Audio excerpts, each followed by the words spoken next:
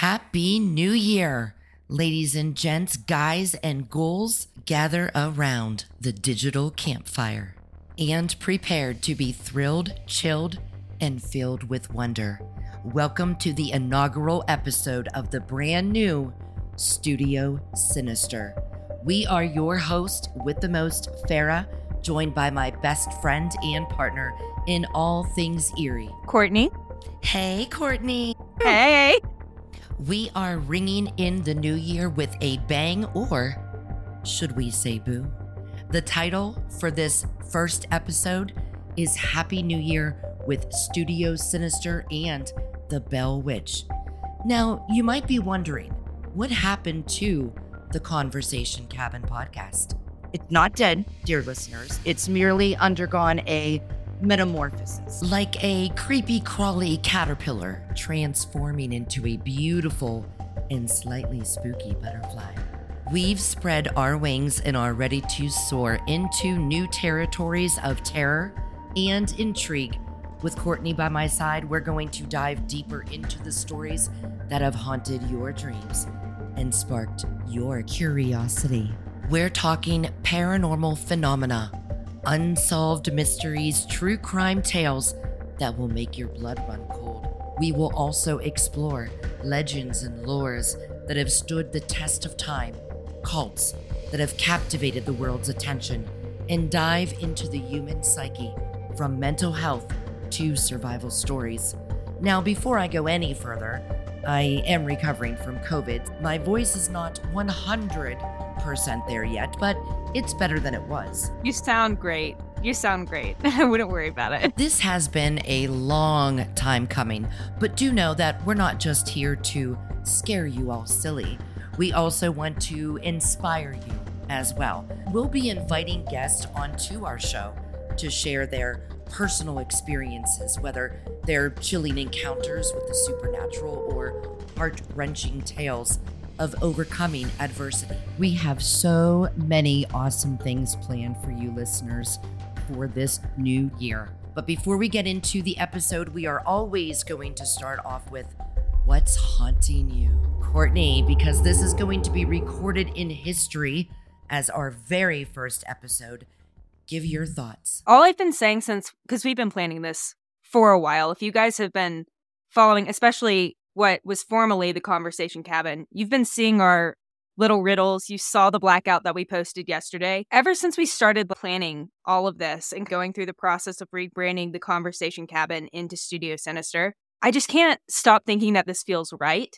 We've obviously worked together a lot for the last year that we've known each other through various different projects, and I feel like there was always just something that didn't sit right with one of us or both of us, usually both of us. We were always on the same page. But this, to me, feels very different because it's a show that I've always loved. Obviously, it was and still is the Conversation Cabin, right? It's a show that I've been listening to since literally you dropped your first episode, and I've been hooked ever since. And beyond that, you and I are both podcasters, and we always have been, we always will be. So having a show together like this, to me, it just makes sense and it feels right. I'm very excited, and hopefully you guys are too. I know I'm very excited, and I'm excited that I now have a true sinister sister to do this with. Oh, hell yeah. First of all, once I met you, I knew that we were going to be besties. But the whole time that I had hosted the Conversation Cabin, I always wondered what it would be like to just have you on my show. When I decided to do this rebranding, and I think being sick kicked me in the ass a little to rebrand, but I've always wanted to do a show with you. It did. I absolutely love all the stories and subjects that I cover, but the stories and subjects that I cover are so complex. They deserve more than just one person to cover them. Even the ones that I've done, Jack the Ripper or The Beast of LBL, those are all complex stories that you just can't do in 20 minutes. Plus, I love that you're someone that is more skeptic than I am. So I think that's where everyone will love this show because they're able to hear two different opinions. The stories that you've covered in the past are complex, but they're very nuanced. You can't have just one opinion. And I think I loved the conversation cabin. I truly do. It's a bittersweet moment, I will say. But there were times when I'd listen to the show and you'd be discussing your side of your thoughts on the matter. Mm-hmm. And I have this whole other perspective, and I'm sure other people do too. But you can't have these nuanced topics on a show and not have multiple points of view to be able to discuss them. It's one thing with my show with Haunts. I just tell the story objectively, and that's it, Mm-hmm. right? And that's always what it's been. And I try to give you both sides of the story and let the listener decide. But that is where this show is going to be different. We want to discuss in detail both perspectives, or maybe even several different perspectives. And I think that you can't have the conversation cabin without the conversation. And obviously that's not the name anymore. But when you asked me to come on the show, I'm like, this makes total sense, because you need to have the back and forth to be able to have a show. And actually, I've come across two people podcast where they do have the same opinion. You and I we will respectfully argue with each other sometimes about, I know you love Bigfoot. I'm sure there might be some sort of primate-like monster out in the woods. I'm sure that's possible. I'm not refuting that. But where it gets me that I can't wrap my head around is the fact that he squishes himself into another dimension. It's stuff like that where you and I have always differed and debated respectfully. Being a podcast listener myself, I love to hear people come on a show and debate. I love to hear two different sides. It opens me up to never really thought about that. But can I just say again how happy I am to finally be recording an episode with you, Courtney. I think we did such a great job staying silent on this. We've both been creeping out for weeks because we didn't want to tell anyone. I think we did a very good job at keeping it under wraps. We've gotten a couple messages and I'm like, oh, I have no idea what those riddles are about. Why is she tagged weird? So Courtney, before we get into the What's Haunting Us segment, I'm sure you remember that quirky guy that we stumbled upon when we were setting up the studio, right? Well, he showed up the other day asking for a job, and apparently even zombies need a career change. So, I caved and I hired him. Farrah. On the spot. Farrah. I know, but guess what? He promises not to eat us, although dead bodies might become a regular thing around here. Oh, and he is insisting on his own dressing room. Wow, so dead bodies and demands. I guess we hit the jackpot with him. Would you like to say hi to him? I think maybe he wants to come and say hi to our listeners because he's back here. Hang on. Dawn, it's your turn to come up. Oh, I'm up. Bitch in 1 sec. No. Put that down. Don't need that. That's the cat. He's overzealous, isn't he? Greetings, humans. It's Don the Zombie, the one and only undead voice of Studio Sinister. I know what you're thinking. A zombie on a podcast. What's next? Vampires doing makeup tutorials? Brace yourself, because I'm here to prove that even the undead have something to say. I've got a taste for the macabre, a flair for style. Bloodstains are the new black, darling, and a wit as sharp as my teeth. Get ready for a wild ride with your guides Courtney and Farrah as they take you through the supernatural, cryptids, true crime, and so much more. And sometimes, I may just feel the need to interject with my 2 cents. Is that right, Dawn? Farrah, what was he hired for? Oh, don't get your skivvies in a twist, girl. Stick around, listeners, for the killer quote at the end and a trailer for the next episode. That's my job, and I do it bitchin'. Okay, so that was Dawn, the zombie. Who he is a character. And yes, you will be hearing from him mainly at the end of our episodes. But Courtney, what do you think of Dawn? I have some mixed emotions about having a zombie in our recording studio. I'm not going to lie, but Dawn does seem like a very nice zombie with a soothing voice. So I will let it slide for now. We'll see how he does. Right. We'll see. I think our listeners will just fall in love with Dawn. I mean, he's the man, right? He's awesome. Yeah. And he is being nice enough to just use his home to record our podcast. So I guess he's all right. I had to clean up brains the other day and it was pretty messy. I mean, for the most part, it's clean. I got a lot of blood stain out of the floor, but hey, what can you do?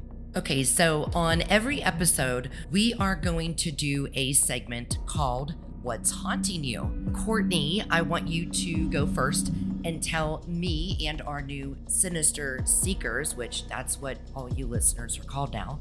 We're going to copyright that. By the way, inside joke. You take the stage, Court. I see how it's going to be. You're going to make me wait even longer for what's haunting you, which I've been so intrigued for the last 24 hours. But anyways, this is more of a nod to the High Strange News, which will be coming back shortly. That's just a hint.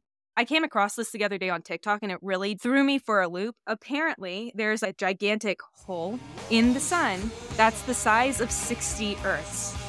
That is What? I pulled up the article because I obviously saw this on TikTok. I love TikTok, but I don't think it's the most respected news source, let's say. I found this on space.com. I don't know if they're any more respectable. I think it's like a tear. It's a corneal hole that appeared at the sun's equator. The same amount of surface area to fit about 60 Earths in it.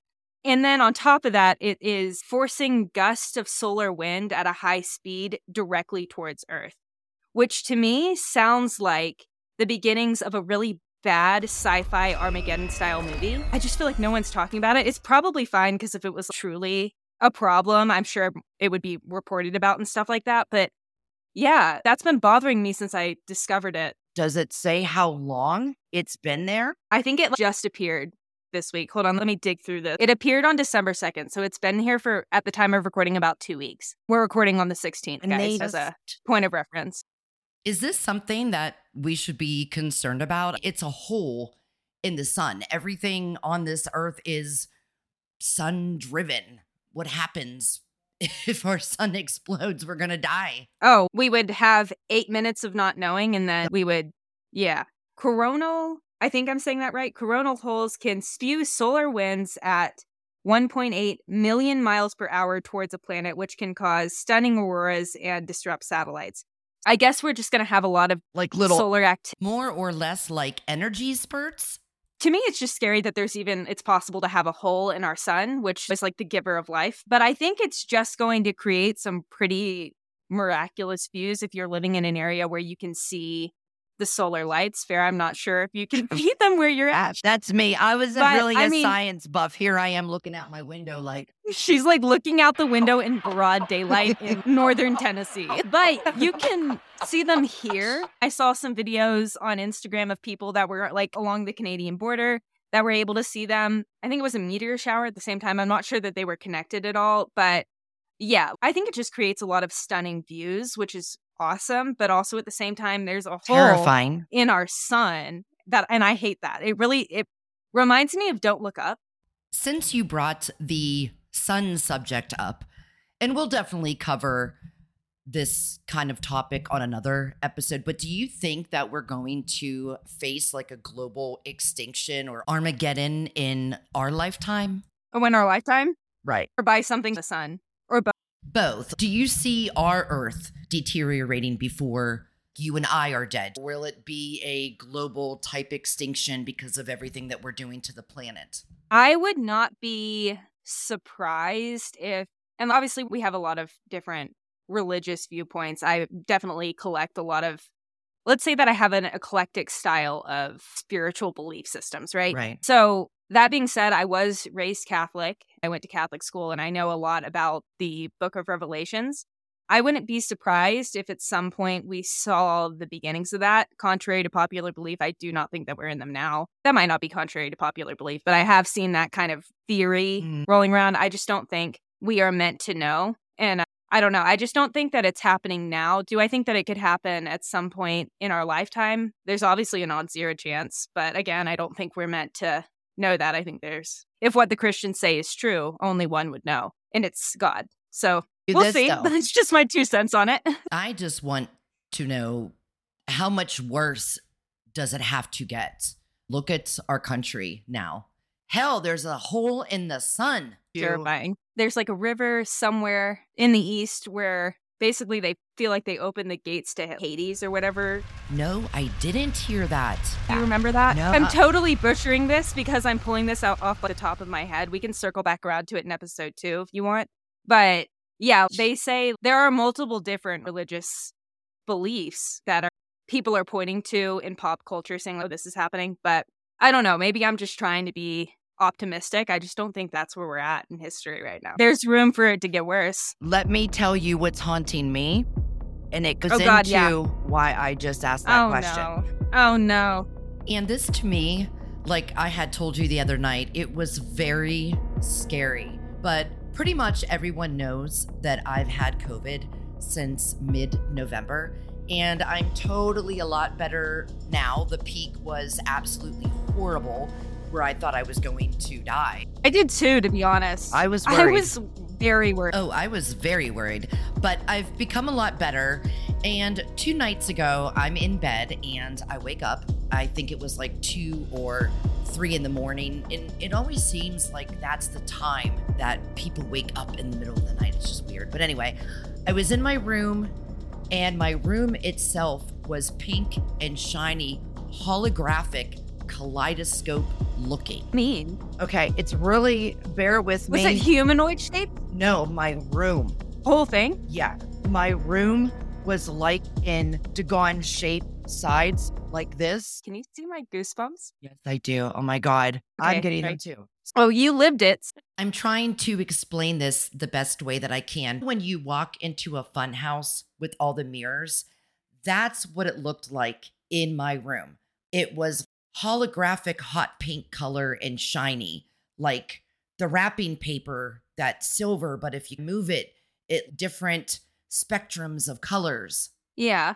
That's what my room looked like. But then it started glitching, as in I looked over to Jake, who's to the right of me in bed sleeping. There were 2 Jakes, like his main body was glitching and moving, and there was an inch more of him above his main body that was going back and forth and glitching as well. And you're sure you were awake? I was positive I was awake because I grabbed my phone to see what time it was. Okay. And just to ask, I know the answer is no, but just for the listeners, you were not on any sort of like decongestant Nope. for I have like recreational or anything like nothing that. at all. You were sober. I know the answer to that question is no, but I know that there are going to be people listening being like, she was probably drinking or she's been sick, blah, blah. We're not Even on medication. I haven't taken any medication since around Thanksgiving.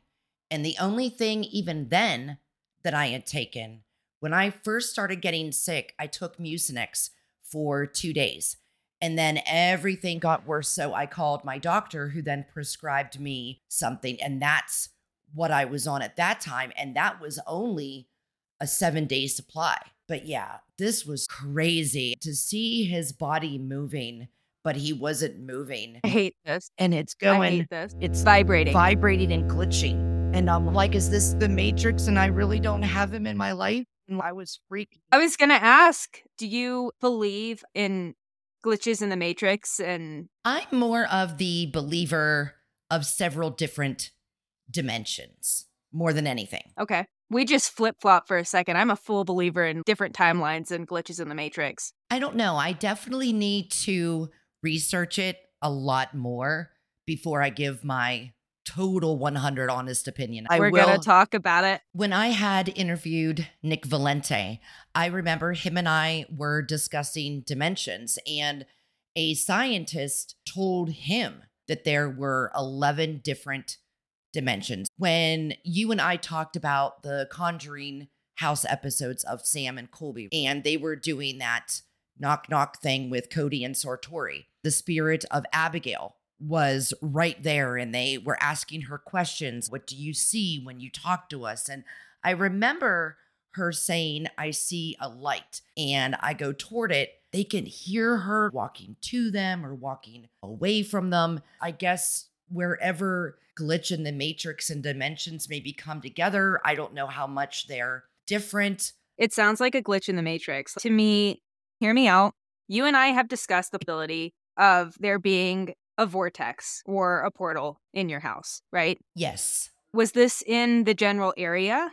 You notice a lot of activity or no? Nope. But maybe not. I was just thinking, did you maybe somehow astral travel or astral project? If this had all taken place in the hallway, I might lean toward that. But the fact that I really haven't had too much activity in our bedroom, like I said, it was very weird. There was two of everything. We have a window on the left side of our room, and the window had a window coming out of it. So it's like you had the dimension that you were in almost had shifted. Exactly. Christ. Okay. And when I looked at my TV, here's my TV. And then there was another TV above it, but overlapping, I guess I want to say. I hate it. I have no explanation for that because when you were explaining it, I'm like, oh, it's the portal or the vortex that's in your house. But if it's not where we know it to be, which is down the hallway, to me, that doesn't make sense. If you guys at home know, shoot us a message on Instagram because I'm at a loss. And normally I'm the one to hit you with the different theories when it comes to stuff like that. I have no idea. And I don't mean to discredit this as not being paranormal because I think these two things are. Maybe other people might not, but I believe them to be akin or at least connected in some way. When Todd, my husband, I think he's sensitive to the other side. Maybe not a medium, but sensitive nonetheless. Mm-hmm. He will astral project. I tell him, I'm like, I don't think that's really safe. But he's also had a lot of sleep paralysis, and he describes a buzzing kind of whooshing sound. So I'm wondering if maybe you're getting the visual aspect of that same. Is that a form of sleep paralysis then? No, but you can't move. You can't I was move. able to move. But when I sleep like a rock, so I've never had this experience, so thank God I haven't. But when you astral project, from my understanding of it, starts out as sleep paralysis. And if you can meditate and control yourself and turn it into kind of like lucid dreaming and push it beyond the limits of what we know scientifically, you, in theory, bear in mind, are able to move while your body is still in that state of sleep and paralysis. From my general understanding, you could have moved past that phase to the point where your body was able to move and see Jake's, let's say, spectral form and his physical form underneath. Because everything has like an energy. That is a perfect description of what it looked like. I bet you were unknowingly doing some sort of remote viewing or astral travel. You have connections with people who do that for a living. You should reach out to them and ask. I think that this is all conjecture. I'm not an expert when it comes to this by any means, but I would not be surprised if that's what you were experiencing and it was just the first time it happened, so you didn't know. It was the first time something ever happened like that in my life, and it definitely was creepy and made me second guess if I was actually alive and living a life. How did you come out of it? I just fell back asleep. I bet you went back into your body and then woke up. It definitely freaked Jake out when I told him about it and described everything that I went through. Yeah. I remember touching him to feel him because I was scared that he wasn't real. That he was there, yeah. Now, I've had an out-of-body experience before, and I'll tell you that on another episode. But this wasn't like what I had experienced when I was 21 years old. It's gonna haunt me forever. Your story is going to haunt me. Should this be something that NASA should be concerned about, a hole in the sun? I think it happens a good bit. I just never heard it before. And the fact that there's a lot of solar energy happening right now, I think it's just going to create some opportunities for people in the northern regions of the United States and even further north than that to see the northern lights, which is cool. But the fact that they're describing it as this massive hole in the sun just freaks me out. But I don't mean to scare you guys. I don't think it's something for us to worry about. I just thought it was interesting. I haven't not thought about it at least once a day, but I liked it. I like learning about science. So very good one to bring to the table today, Courtney. I like trying to figure out what's going on in your house because it seems like every time you live somewhere, something wild happens. I have yet to come to the conclusion if it's good or bad, what I've been experiencing the past few years. Right. So now, Sinister Seekers, we're getting ready to tiptoe into our episode of some Southern folklore. We're about to dive into a tale so chilling that it could freeze your sweet tea solid. A tale that has been whispered from generation to generation, echoing through the moss-draped trees of Tennessee. We are pulling back the cobwebbed curtain of none other than the infamous Bell Witch. But trust me when I say this is no ordinary broomstick-riding, pointy hat-wearing cliche. Oh no. The Bell Witch is a spectral entity that has been haunting the American South for over 2 centuries. The story of the Bell Witch starts now. Nationwide, crime is dominating the headlines here in America. My keys, two of my keys are due. Someone was murdered, I think. Where? The PTA. I work for Los Angeles Police Department. I just shot and killed my son, Max, and my wife, Michelle. We are attempting to stay 1 week at the official Conjuring House. Recipe: poverty, drugs, child abuse. There's someone standing right there in the house. You're gonna get back to hell where you came from. Studio Sinister.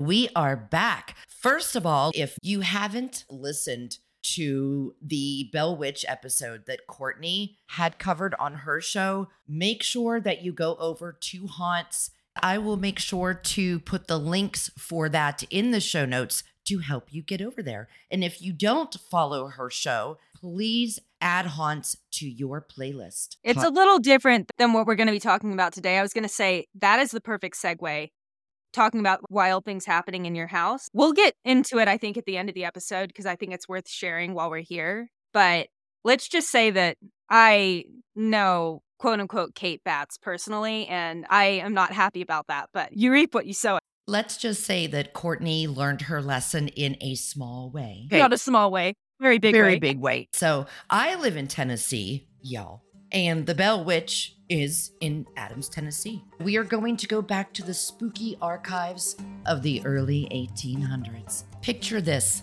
John Bell, a man from North Carolina, moves his happy family to the Red River Bottomlands in Tennessee, aiming for the sweet spot of 328 acres of land and a cozy wooden cabin. What does that sound like, Courtney? I'm taken aback that it was that big of a property. Going back in my own memory of it, have you ever been there? No, I've never been there, but I only live about 45 minutes from there. So when we plan our ghost investigation trip, that's definitely one of the places that we are going to hit, the Bell Witch Cave. I'm not going to lie, probably will have a panic attack. You might need to carry me out of there. There's not a lot when it comes to paranormal that scares me. This entity is the only thing that does. Point blank. The Bell Witch and or Kate Batts, she's an ancient entity, and people mistake her for just a lore, and she's not. No, I think that the entity that lives there, and we'll get into it towards the end, but the entity that lives there goes by that name to make it seem more approachable than it is. This is not a human spirit, but spoiler alert. Well, let's get into Not the story. at all. Sorry to interrupt. No, you are good. Please feel free to interject and add anything that you want to, Courtney. This is our show. And this hits home for me, if you can't tell. This story really does. And a little side note, listeners, Courtney didn't tell me everything that she had gone through when she went and visited the Bell Witch. I listened to her episode and immediately texted her and said, wait a second, you didn't tell me all of this. So yeah, it's pretty crazy. Embarrassing. It's not embarrassing, but it is something that I think with your story, people will hear it and maybe take heed of warnings a little bit more. True? True. Myself included. Mr. John Bell is even the elder of the Red River Baptist Church. Talk about community Cree. Now it all kicks off in 1817, where John, just minding his business in the cornfields, encounters a creature straight out of a nightmare. Part dog, part rabbit. Naturally, he goes full action hero, shooting at it. But poof, it vanishes into the woods. Fast forward to the Bell family dinner, and bam, strange banging on the cabin walls, like somebody's trying to break in night after night. The family is on edge trying to catch the culprit, but it's a no-go. Anything you want to add, Courtney? It reminds me of a case that I'm working on now. It's called the Black Forest Haunting, if you guys don't know what it is, just as a brief overview. This family moves into the Black Forest of Colorado, and they are experiencing similar activity at first. A family's convinced that it's someone trying to break in their house. It's not. I'll just leave it at that. But the fact that at first they approached it with a sense of, let's say, objectivity or skepticism, I can always appreciate that. There are some times when people are being haunted and they're trying to debunk it to the point where it's too much. Because to me, the activity that they were experiencing was just undeniable, and it only got worse, as we'll see. But I hadn't heard that about the creature, the dog rabbit thing. Can you describe that more? Is it the head of a dog? It is Or part I'm dog, assuming head of a rabbit. part rabbit. So, right. It is the head of a rabbit and the rest of the body is like a canine. That is so foul. That's weird. As a little side note, if you have ever watched Tennessee Wraith Chasers on the Travel Channel, I advise to look it up. They did an investigation at the Bell Witch Cave House and Land. They had done an experiment where they dug a hole and placed a casket down there. The one brother had to go in the casket, close the lid, and do an investigation from there. Hell no. There was something that growled. They had audio outside of that hole and they caught a growl. So when I say that there was some hate creature, this property. I hate this property. Okay. that proved to me that part of the story could be true. Oh. That there is some type of, whether it's changed through generations, maybe it was somewhat of a dog man. I was thinking hellhound. Or that, because you can't convince me that place isn't the threshold of hell, literally. Exactly. Like, I feel like that cave will take you to hell. Now, before we get banished by witches, we know there are good witches and there are bad witches, but... Oh, of course. To be clear, this isn't a witch. I think that calling her the Bell Witch, I think that it gives a bad name to witches and witchcraft. That is not what this is. It's just the name that back in the day when people in America and just in the world in general were very scared of witchcraft. So when you have an entity like this, I think that the word that they go to was witch. But again, I truly think that this is something that is inhuman. I think also remember that this is just coming off of the 200 years that the Salem witch trials happened and all other kind of trials across the world where women were being burned at the stake for allegedly being a witch or someone saying that they were a witch. That's one of the names that they could come up with back in those days when it was something that was unknown. You also have to think, a too, negative entity. I do too. And I don't think it was conjured by witchcraft either. I think it's been there.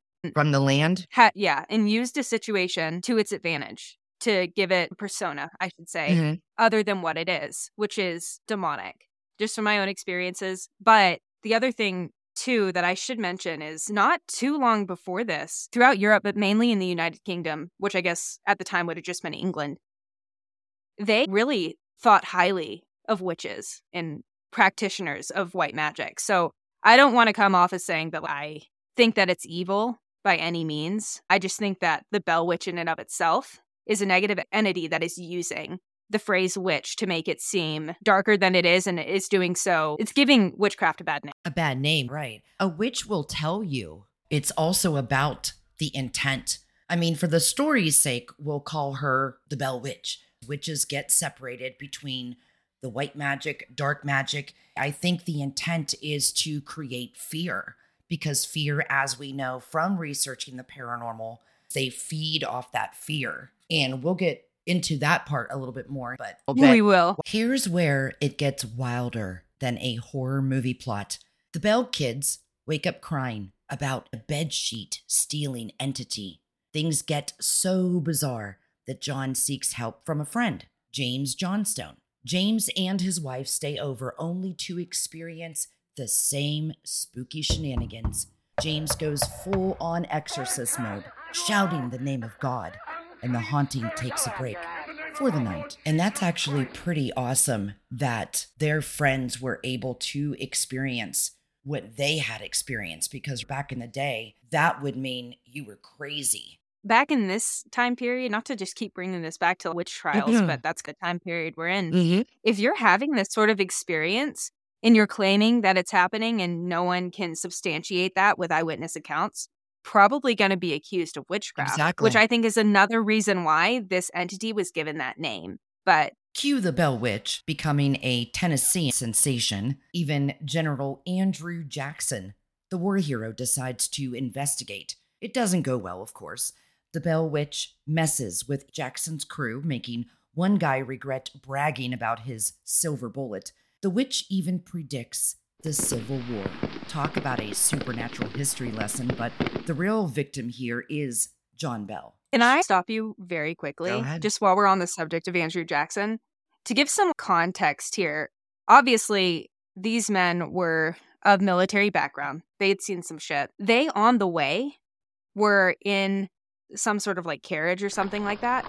And it was to the point where, and unknown reasons, the horses could not pull the carriage forward. I heard that too. Yep, you're right. Yeah. And then I'm not sure, I can't remember exactly how they got out of it, but eventually they were able to make it to the Bell's property. This takes place in Adams, Tennessee. They were coming from Nashville. I don't know how long that would be by horse and carriage, but they eventually get there. Mm-hmm. And it's to the point, of course, they were bragging about the silver bullet, thinking like, that'll be enough to stop this entity in its tracks. But this group of men who had been in war, especially back in those days, war is horrific in and of itself, regardless of when it happened. But again, like I said, they had seen some shit. They ran screaming from the property. They couldn't even stay the night. They never reported what happened, but they did flee the property hours after they got there when they intended to stay the full night. That's interesting. These were men of the military. For them to flee, then you knew something happened. Especially in the case of this haunting, we have people of God all sorts from the of church professions in right there. We have their neighbors are going to come by. Multiple people from multiple different backgrounds are all attest to this is actually happening to the Bell family, which unfortunately, like you said, weighs heavy on John in a sense of matters of life and death. I just wanted to talk about their little posse for a minute, but no worries. So the witch goes all out, tormenting him with a facial twitch, seizures, and the whole package. He falls into a coma and unfortunately bit the dust in 1820. Post-mortem, the family finds a mysterious vial of black liquid. Cue dramatic cat death and the witch claiming credit for the demise. The cat, they're like, I wonder what happened to John. Let's give this mysterious vial to our cat, which I wouldn't do. But I can see why. The Bell Witch supposedly was talking to them. They were experiencing disembodied voices, and she claimed that she was responsible for John Bell and the cat through that vial of seemingly poison. Yep, she did a little dance on his grave. Another thing on that Tennessee Wraith Chasers episode, you can hear something dancing on top of the casket when they close the lid. I hate that. I hate this property so much. John's funeral turns into a grand spectacle, but as soon as the last mourner leaves, the Bell Witch, eerily singing, fills the air. Things quiet down after John's death, almost like the witch accomplished her mission. She pops back in 1821 to visit Lucy Bell, disappears, and promises to return in 7 years. True to her word, she's back dropping wisdom bombs on John Bell Jr. But wait, there's a twist. The witch vanishes after 3 weeks, promising a comeback in 107 years to the most direct Bell descendant. Fast forward to Dr. Charles Bailey Bell, who spills the tea in a 1934 book. Did the witch return in 1935? Nobody knows. But Charles kicks the bucket in 1945, leaving all of us with the lingering mystery of the Bell Witch. But Courtney, tell us a summary about what happened to you. I will say there are a lot of different precursors to this story, but number one, I am not the best at math. However, from my understanding of the story, she's said to come back in a sequence every, I think, 7 years or something like that. That, at least if I understood the story correctly and did the math correctly, 2023 was the 7th year in that cycle. There's also a legend, local lore in Adams, Tennessee, that if you visit the Bell Witch Cave and you take something from the cave, you are supposedly cursed and or haunted by the spirit of Kate Batts, aka the Bell Witch. Now, for some background here, Kate Batts was the Bell's neighbor, and I want to say they had issues with the property rights, which everybody had back then, but supposedly Kate Batts conjured the Bell Witch.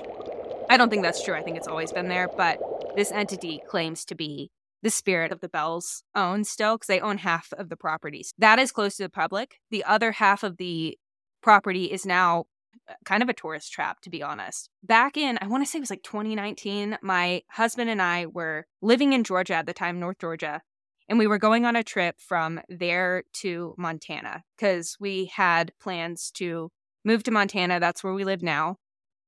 But initially on that trip, we'd never been here. We just knew we wanted to move west, and we wanted to, if anyone was listening from Montana, you're going to laugh, but originally we planned to move to Billings, which is very much a large city in comparison to a lot of the other ones in the state. It's a relatively nice place to be, but there's a lot of crime there, unfortunately. Really? It's just it's every big city has crime. I wouldn't think, So it's though, not out like- there, though, in the Wild West. In the Wild West. Like Montana and Wyoming. And Yellowstone makes it different- look really good. Yellowstone is not accurate. We were going to drive out to Billings and then drive up to Whitefish and go into Glacier. And it was this just whole big road trip that we had planned to celebrate my college graduation. And like I said, we were planning to stay in Billings for a couple of days to like get a feel to make sure we wanted to move there. Mm-hmm. But me being me, I wanted to stop at every haunted location that I could have stopped at along the way. And being that the road north takes us directly through, I guess it was Clarksville, we pulled off essentially and went to the Adams, Tennessee, bought a ticket, and went into the Bell Witch Cave. I had heard the stories, but this was, again, another caveat to this whole thing. Back in those days, I was still pretty new when it comes to paranormal investigations and research. I was also incredibly arrogant, thinking that I knew more than I did. So I took a rock from the cave. And immediately upon us leaving the cave, my boyfriend at the time, he was driving. We stopped in Paducah, Kentucky to visit family there. And then it was my turn to drive for the first time the entire trip. And his parents nicely let us borrow their big old Ford Expedition because it was a more comfortable drive than a Ford Focus, right? Mm-hmm. And second I get behind the wheel of this monster of a car, it was bright and sunny out. Storm rolls in, and it had to have been less than 10 feet from the vehicle, lightning strikes, and it shakes the car. And we were both like, did that hit us or did that just hit around us? I think that if it hit the car, it would have been bad. I don't want to say we wouldn't have survived that, but it would have been a lot worse. Yeah. I remember feeling like this jolt of energy in my back, in the small of my back. And it was just a very weird thing. Ooh. After that, a fog rolled in. And my dad pointed this out the other night because I was talking to him about it. He'd never heard the story before, which is strange because I talk to him about the paranormal all the time. But he said fog rolls separately towards the coast, and we were driving inland. So he was confused as to why it would have followed us towards the west, but it followed us from Paducah all the way. I think we were stopping in eastern Kansas, far but not too far. There was a fog that rolled in that followed us from where we were all the way to where we were going, to the point where we got lost. We were supposed to get there a little after dinner time. We didn't get there until about 3 a.m. Missed checkout time. I was worried they weren't going to let us into the room. They did. I called ahead and told them that we were lost, and they left us a key at the front desk, but because we were staying at like a podunk hotel. Later on, we get to Billings. Bear in mind, this is where we wanted to spend a lot of our time exploring and trying to figure out where we wanted to live, or if we wanted to live there. We didn't get to explore any of it because the moment that we got there, we both were just violently ill. Not the moment, but pretty quick onset of symptoms, we were violently ill. I won't go too into detail about it because it's just disgusting, but it's worth mentioning that we couldn't walk around or do anything. And we ended up having to check out of our Airbnb still sick, and we only had it booked for a certain amount of days. But by the time that we were leaving Billings, we felt normal again, which was weird because it was like very quick onset, very quick offset for the rest of the trip. Which I believe wholeheartedly that if you take something from a haunted place, you can get an attachment. And what you went through, the instances, they were just too quick back to back for them not to be linked to you taking that rock from that cave. Yeah. Keep in mind, this is a 10-day trip. And the incident of the Bell Witch Cave where I took the rock happened on literally like the first hour and a half that we were on this road trip. So we go up to Kalispell, go into, or Whitefish, I forget where we were staying, somewhere around there. Go into Glacier National Park, everything's fine until we start to make the drive back home. We were staying in Rapid City on the way back to Georgia on our first night, it's a pretty far drive, but it's not too bad. But we were driving east on I-90 In retrospect, I know it was I-90, but I think at the time I was just like, we're in Montana. We start to get hungry. And after a certain point in between Bozeman and Billings, it just is this stretch of road. There are little towns here and there, but nowhere to stop. Mhm. At the time, we didn't really know where we were because, again, this is the first time we're ever in the state of Montana. But eventually we come up to this exit and there's a sign that's like pizza, McDonald's, gas, blah, blah, blah. So we pull off the exit. It's a little roundabout and we pull into the parking lot at McDonald's, which this McDonald's shares a parking lot with the gas station next to it. And then there's like this side road off the main road that you can cross. And there's the pizza joint on the other side of that little side street, essentially. So my husband is not like a big fan of McDonald's or fast food in general. So he's like, I'm going to go over here and get this and I'll meet you inside because I'm going to buy a Coke from them. So I'm like, okay.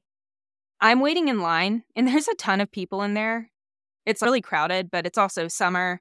I'm just thinking like, it'll be fine. I'll get out of here eventually. And we had already ordered lightning strikes in the parking lot outside. And it knocks the power out for the entire, it's not really a block, but like this entire shopping center, the power was cut off. To the point where people weren't able to pay for their meal or they were just giving the food away because they wanted people to just get out of the restaurant because lightning had just struck outside and people were trying to leave. My husband, not long, maybe like 30 seconds after this lightning strikes out in the parking lot, comes running in and he's like as pale as a ghost, looks terrified. I'm like, what is wrong with you?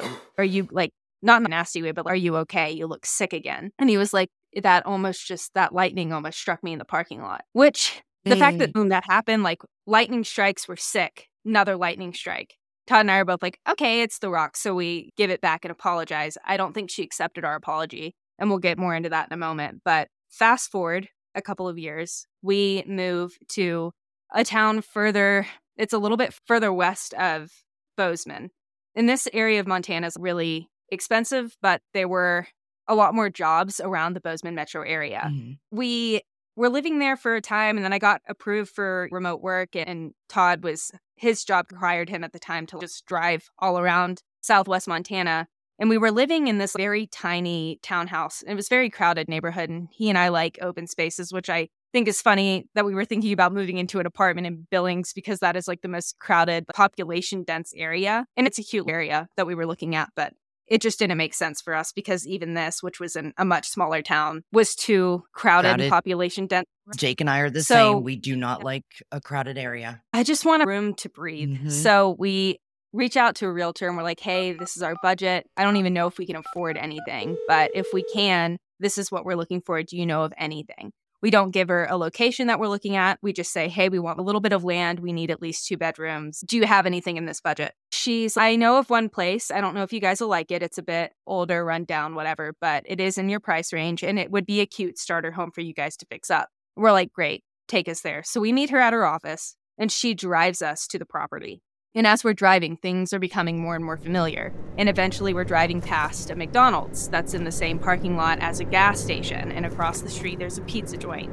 And Todd and I are like, oh my God, this is the same exit that we had that incident with. And we ended up telling a realtor everything. And she's like, oh, that's scary and traumatizing. Do you guys still want to look at the house? And we're like, it's the only thing that we can afford. The other thing that's worth mentioning is our landlord at the place that we were renting was about to sell our house. So we literally had to find something or move back to Georgia. So this was like our only option. We ended up buying a house that is off the same exit that basically the Bell Witch lured us to, or at least what I think the Bell Witch. That isn't the whole story. We've had a lot of activity in this house. I actually had somebody reach out to me the other day offering to cleanse it. So we'll see if we end up going for that or if it works. But yeah, let's just say this house has been wild to live in over the last couple of years. And it was terrifying to get here as well. That's my ramble on the Bell Witch. And we had talked about this prior, but people that take something from that cave, they are known for sending the items back in the mail or driving them back. But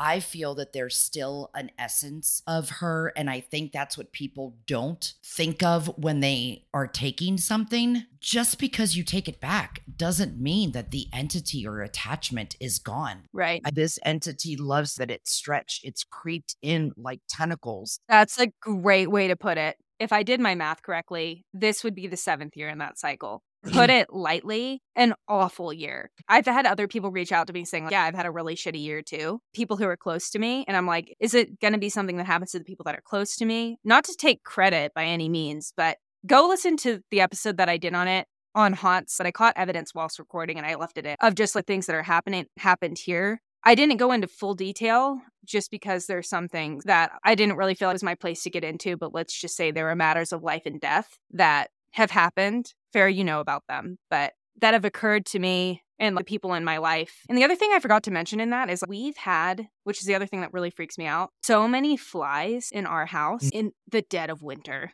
It's cold and there are flies in our house. Like, not like they came in because they're trying to escape the cold that's coming in. It's like it's been cold and now all of a sudden they're in here, which is strange. And we've talked about, isn't there old ancient Indian burials outside of your house? They're dog graves, dude. I really think those are dog graves. I need to believe that they're like the previous owner buried his dogs there. But also like, if it's not that, I'm going to freak out. That's what it looks like, though. The area around your home is known for Indian inhabitants. Some paranormal activity in your home is going to stem from that ancient activity. I think the Bell Witch loves to spread her tentacles everywhere. And being that your land could be possibly haunted, she's also getting energy from that. I think the other thing that's interesting about this too is I almost wonder if when she struck, if that's who did this, struck the parking lot of McDonald's down in town by lightning. I wonder if she was almost saying, you're going to understand this in a couple of years. You're going to buy a house in this area and I'm going to know exactly where you are. I'm going to be able to find you. I take it as a threat. I don't know if I conveyed that very well when I was telling the story, either just now or on my show, but I feel like it was a vague threat of, you can never escape me. I will always know where you are. And that's why I warn people that even if you are a diehard skeptic, don't chance it. Yes. And as I said earlier, I believe that everything just happened too quick in succession for it to just be a coincidence. But to me, she's always going to have that little bit of essence in your home or on you.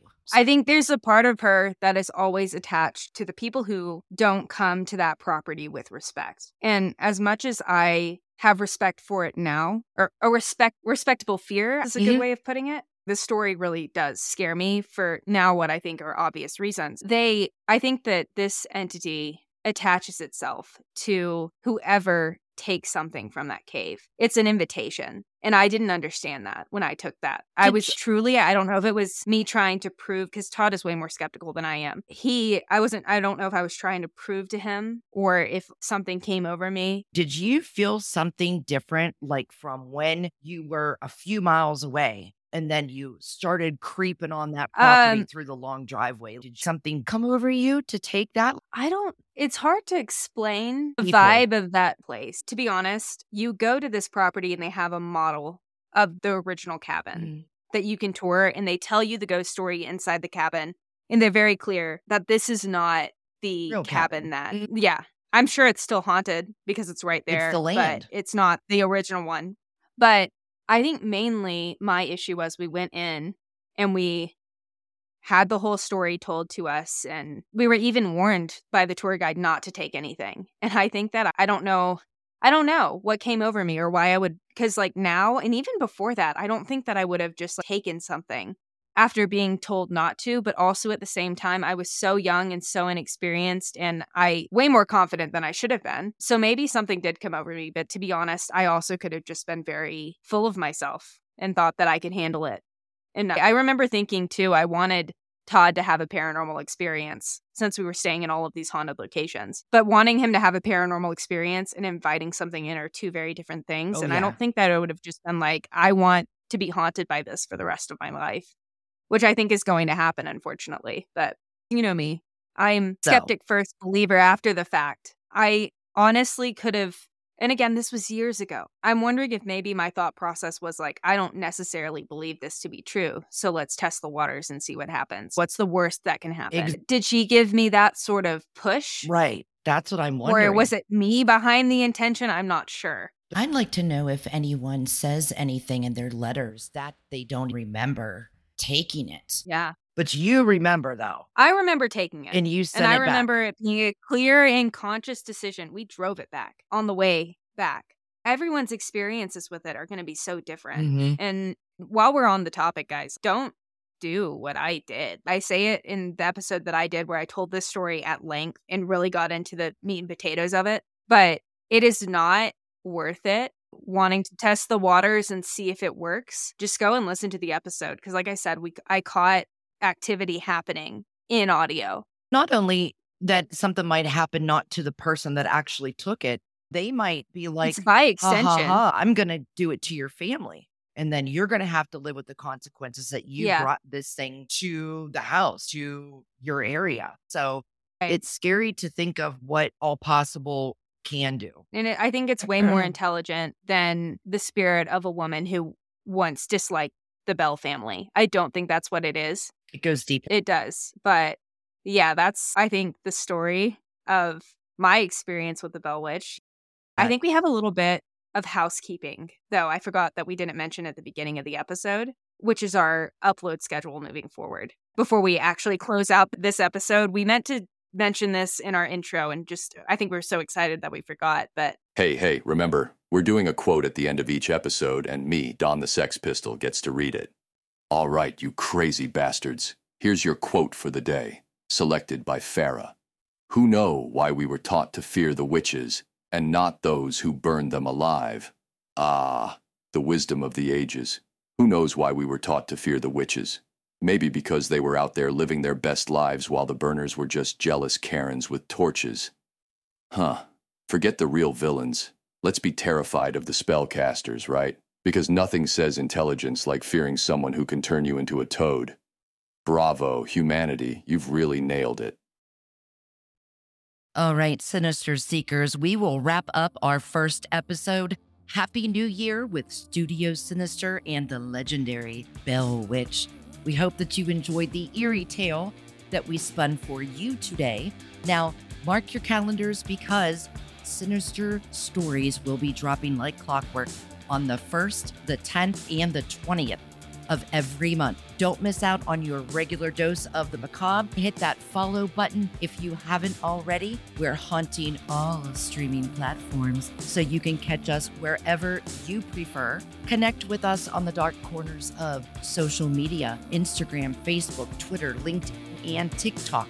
We're lurking around every corner, ready to share more sinister secrets. For those of you who crave more details, check out studiosessions.blog, an extension of our show, which will feature detailed show notes, links, audio and visual aids, and more. So help us reach new listeners by spreading the word. Share your favorite episode, and let's build a community of Sinister Seekers. And guess what? Patreon perks are coming your way. So keep your eyes and ears peeled for exclusive content and goodies. But before we go, a sinister favor, leave us a rating or review. Crafting these episodes takes so much, and your love and feedback mean the world to Courtney and I. But until next time, stay true. stay you Stay sinister. and stay sinister.